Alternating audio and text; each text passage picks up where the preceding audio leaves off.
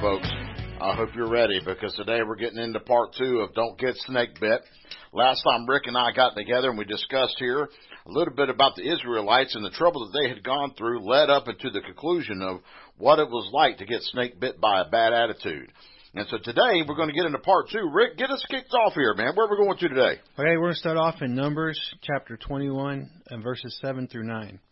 Now, the people had grumbled, they had been fed up. Mm-hmm. And they grumbled and complained against God and Moses. Yep. Okay, and as a result, they took themselves out from under God's protection, and venomous snakes came and bit several of them, mm-hmm. and they died. Right. So in verse 7 it says, "The people came to Moses and said, 'We have sinned when we spoke against the Lord and against you. Pray that the Lord will take the snakes away from us.' So Moses prayed for the people. And the Lord said to Moses, 'Make a snake and put it up on a pole.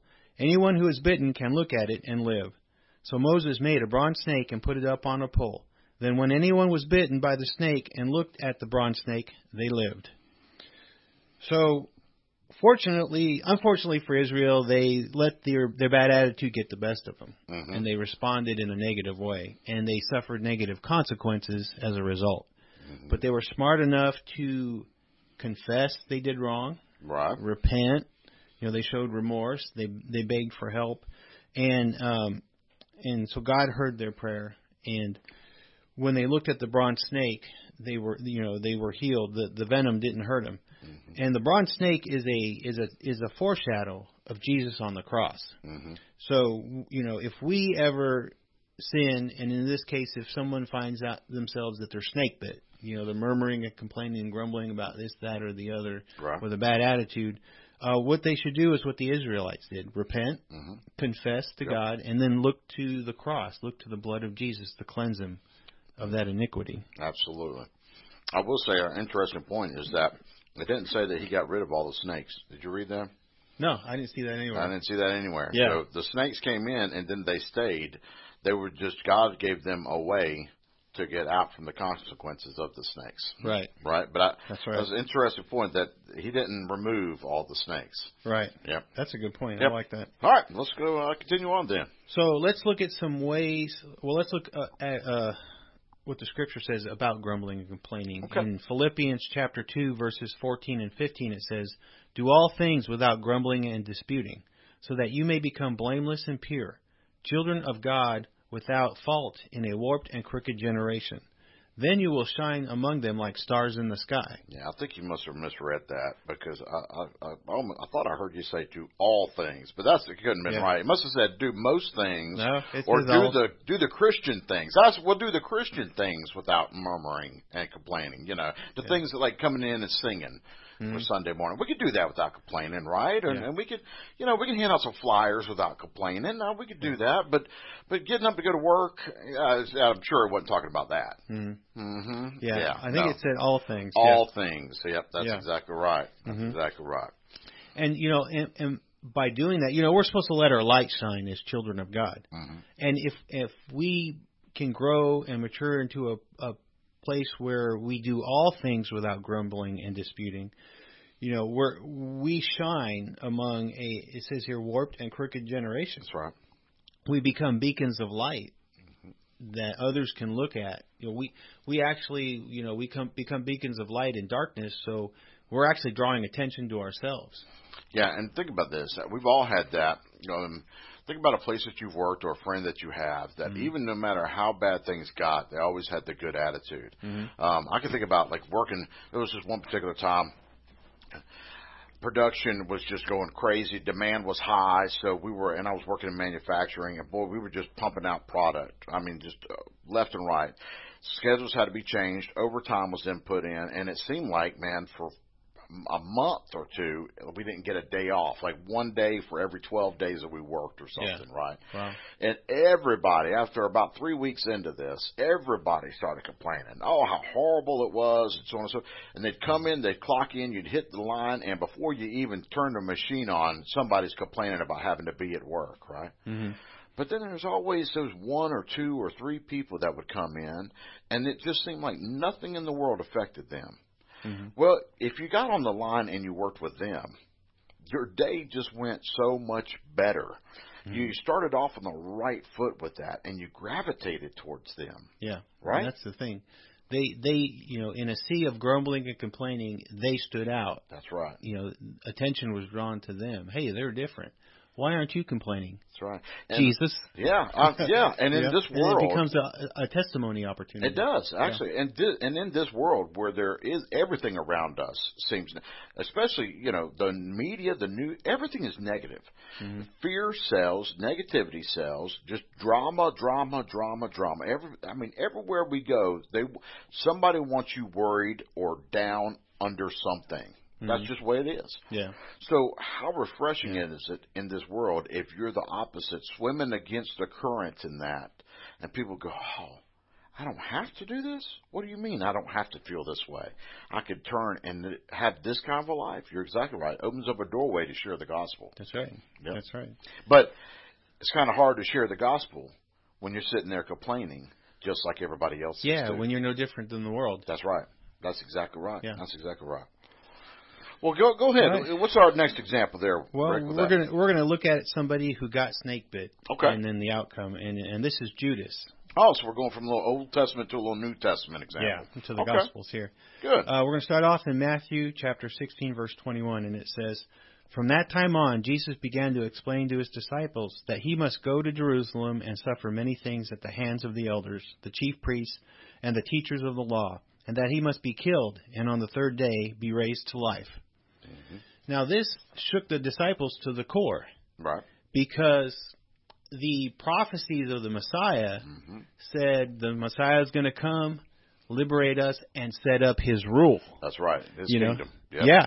Right. The prophecies were all, they thought it would be simultaneous because when an ancient prophet talked about the Messiah coming, he also talked about the everlasting rule that the Messiah was going to set up. That's right. Okay, so they didn't know that God had a mystery planned for in between those two events. Right. They thought it'd be simultaneous. Well, and that's even to this day. That's what the Orthodox Jews still believe now. That's why they don't believe that Jesus was the Messiah. Right, because he didn't set up his everlasting kingdom. That's exactly right. That's why as Christians we're different with that. Yeah. And that's actually why the gospel went to the Jews first before it was then given to the Gentiles as well. The good news of the gospel. Yeah.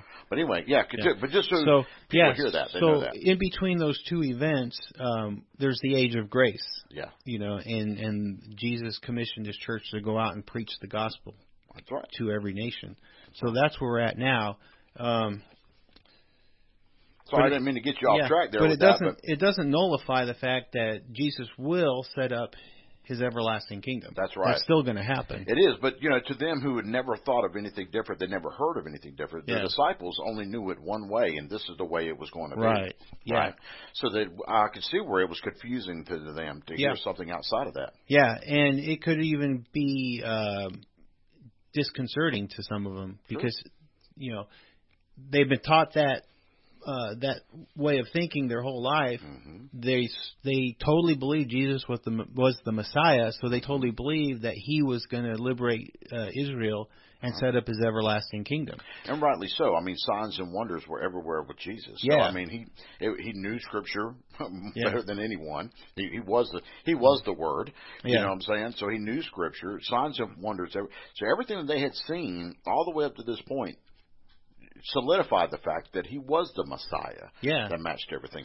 So I'm sure they had just as much confidence that the everlasting kingdom was on the verge of happening. That's right. And I kind of think a lot of them were looking forward to their elevated position that they would have had. Well, of course, they even argued at one point in time which one would be the greatest in the kingdom. Yeah. So, I mean, exactly. Obviously, Yeah.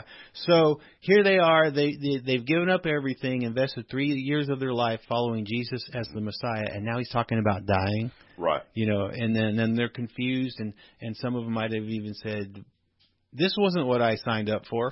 Well, I want to be elevated to this great position of stature, in the everlasting kingdom. What's going on here? Well, Scripture even tells us that when Jesus was arrested, they all fled. Exactly. So, I mean, here they are. You're right. It's all crumbling apart, in that particular moment. But yeah, back to your point of all this really was the disciples. It had to be very disheartening at that point. And if you really think about it, you can understand why. Yes, from a human point of view. Absolutely. You invested, you gave up everything, invested 3 years of your life, looking forward to, that investment paying off. Yeah. And now it looks like it was all for nothing. Yeah. And I'm sure every single one of us, you listening and us talking, have had this exact same experience in our life in one way or another. Yeah, or if we were there in one of the disciples' places, we would probably react the same way they did. Yeah. Well, how many times have we been told? You've been told, hey, this is what's going to happen this way. Just in our life. Let's take Christ out of this just for a second. Let's put it in our life application of secular world even. How many times have we been told you're up for a promotion? If you'll do A, B, C, and D, this is what's going to happen at the end of this. Or you've been promised something, maybe your parents or something, or you promised your kids something, right? And then all this comes up, and then when you think it's about to happen, it doesn't happen the way that you were told or felt that you were told this was going to happen. Maybe you were promoted, but not promoted in the same department. Or maybe you were taken to a different, place or something. Something happened, but it didn't happen how you thought it would happen. I think we all can relate to that. Yeah. And so they were wrestling with a bad attitude. Yep. And in Judas's case, we're going to see here that he wasn't a very moral person to begin with. That's right. And so in John chapter 12, verses 1 through 6, it says, 6 days before the Passover, Jesus came to Bethany, the hometown of Lazarus, whom he had raised from the dead. So they hosted a dinner for Jesus there. Martha served, and Lazarus was among those reclining at the table with him. Then Mary took out a pint of expensive perfume made of pure nard, and she anointed Jesus' feet and wiped them with her hair. And the house was filled with the fragrance of the perfume. But one of his disciples, Judas Iscariot, who was going to betray him, asked, "Why wasn't this perfume sold for 300 denarii and the money given to the poor?" Now Judas did not say this because he cared about the poor, but because he was a thief. As keeper of the money bag, he used to take from it. He used to take what was put. Yeah, he used to take from what was put into it. Yeah. Let me help you out there, Rick. That's okay. That's all right. As keeper of the money bag, he used to take from what was put into it. Let me put it in plain terms. He stole some money. Yeah, that's right. Whatever went in the money bag, he helped himself too. Yeah. Yeah. Sorry, I would not have phrased that sentence that way, but I kept getting tongue-tied over it. But isn't that something? Yeah. So he was, here's a man that walked with Jesus, like you said, saw all the signs and wonders, heard his messages, and yet he was a thief. Yep. And now, with his bad attitude about the way things are unfolding, he's also murmuring and complaining. Yep. Why was that wasted blessing Jesus? He was offended. Jesus got blessed. Right. So I think he had some animosity towards Jesus at that point. I'm going to take a quick little rabbit hole here. There is something about this, though, that I want people to understand. I was just talking with somebody about this the other day. Do you think Jesus knew Judas was a thief? Absolutely. Yeah. Mm-hmm. Do you think Jesus knew that Judas was going to be the one to betray him? Absolutely. And I think people would say, oh, well, that's why he left him in the disciples. I don't think so. Matthew, who was a tax collector, was a cheat as a tax collector. Peter, who denied Jesus, right, at 3 times, also had a hot temper. He cut a man's ear off and he cursed. So he had a foul mouth. But these were still people who were disciples of Jesus. I say all this to tell you, we need to get out of this notion of serving God once we're perfect. Right. Jesus takes us as we are. Right. Through loving him, which is if Judas would have really loved Jesus, that's the difference between knowing him and loving him. If Judas really loved Jesus, Judas would have changed just like Matthew changed, just like Peter ended up changing, just like Paul ended up changing. We change. But I want each and one of us, everybody out there that's listening to this, and you need to share this with others, because they keep saying, I don't want to come to church and be a hypocrite. But we need to abolish that. We need to get that thought out of their mind, because God takes you as you are. And then, when the timing is right, not my timing, not your timing, not our parents' timing, not our children's timing, in God's timing, they'll get convicted over change with these things. Now, I'm sorry, I know that's a rabbit hole, but I want you to think about that. That's a good point. Jesus let Judas still stay in that, even though he was a thief. He was still, and didn't take him out of even of the money. Right. Jesus knew he was a thief and still had him in charge of the money and never withdrew that from him. Mm-hmm. God is a God of opportunity. Yeah. Yeah, and that reminds me of the verse where the gifts and callings of God are without repentance. Yeah, yes, sir. God will put an anointing on someone, but if they choose to live their life in a wrong way, that's right. That anointing's still there. Yeah, that's right. That's right. Yeah. That's right. Well, I just want to, people just think about that. Even when you're looking at your own children or your own parents or loved ones or friends or whatever like that, let them know. We don't need to browbeat them. God will convict their heart. Yeah. They just got to serve God for it to happen. So really, just get them into fellowship is the key. Because once they're brought in under fellowship, then they can experience God's love through you, right? And that will show them who Jesus is, and then they'll be drawn to Jesus through you, and then they'll change, and then we'll all celebrate as we go into heaven. Amen. Amen. All right, continue on, Brother Rick. So Judas, he's an immoral person. He's got a bad attitude. And that attitude is now compelling him to murmur and complain.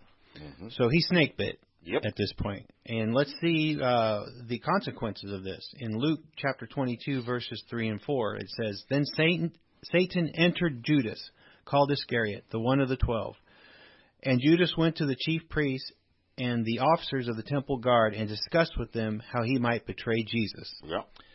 So now here he's actually working against God. He's lashing out at God, and there's satanic activity going on in his life now. Yep. And the same thing can happen to us if we keep ourselves in a snake bit condition too long. That's right. There'll be some demonic activity. We're inviting demonic activity into our lives. Yep. And that's when I mentioned earlier where if we don't handle a bad attitude properly, we're going to end up having more negative stuff come into our lives, making our situation even worse. That's exactly right. It's one thing to be a child of God and you're wrestling with all these bad circumstances, but if you start murmuring, complaining, and allowing allowing darkness to come into your life, there's going to be satanic activity against you. Yep. Things will get worse. Well, Rick, I think you picked a perfect example out of the New Testament there to discuss what it would be like once you get snake bit and allow it to fester in your life. So I tell you, that's a really good example. But, Rick, I'm sorry to say, my friend, but that's all the time we got for today. All right. So that concludes part 2 of Don't Get Snake Bit. But don't worry, folks. We got more. It'll be another part 3 coming at you next week. But until then, listen, we'll be praying for you. We love you. God loves you. Y'all be blessed. And I'm Pastor Mike along with Rick Salceda. And Rick, get us on out. All right, everyone, prepare your heart for the coming revival. Amen.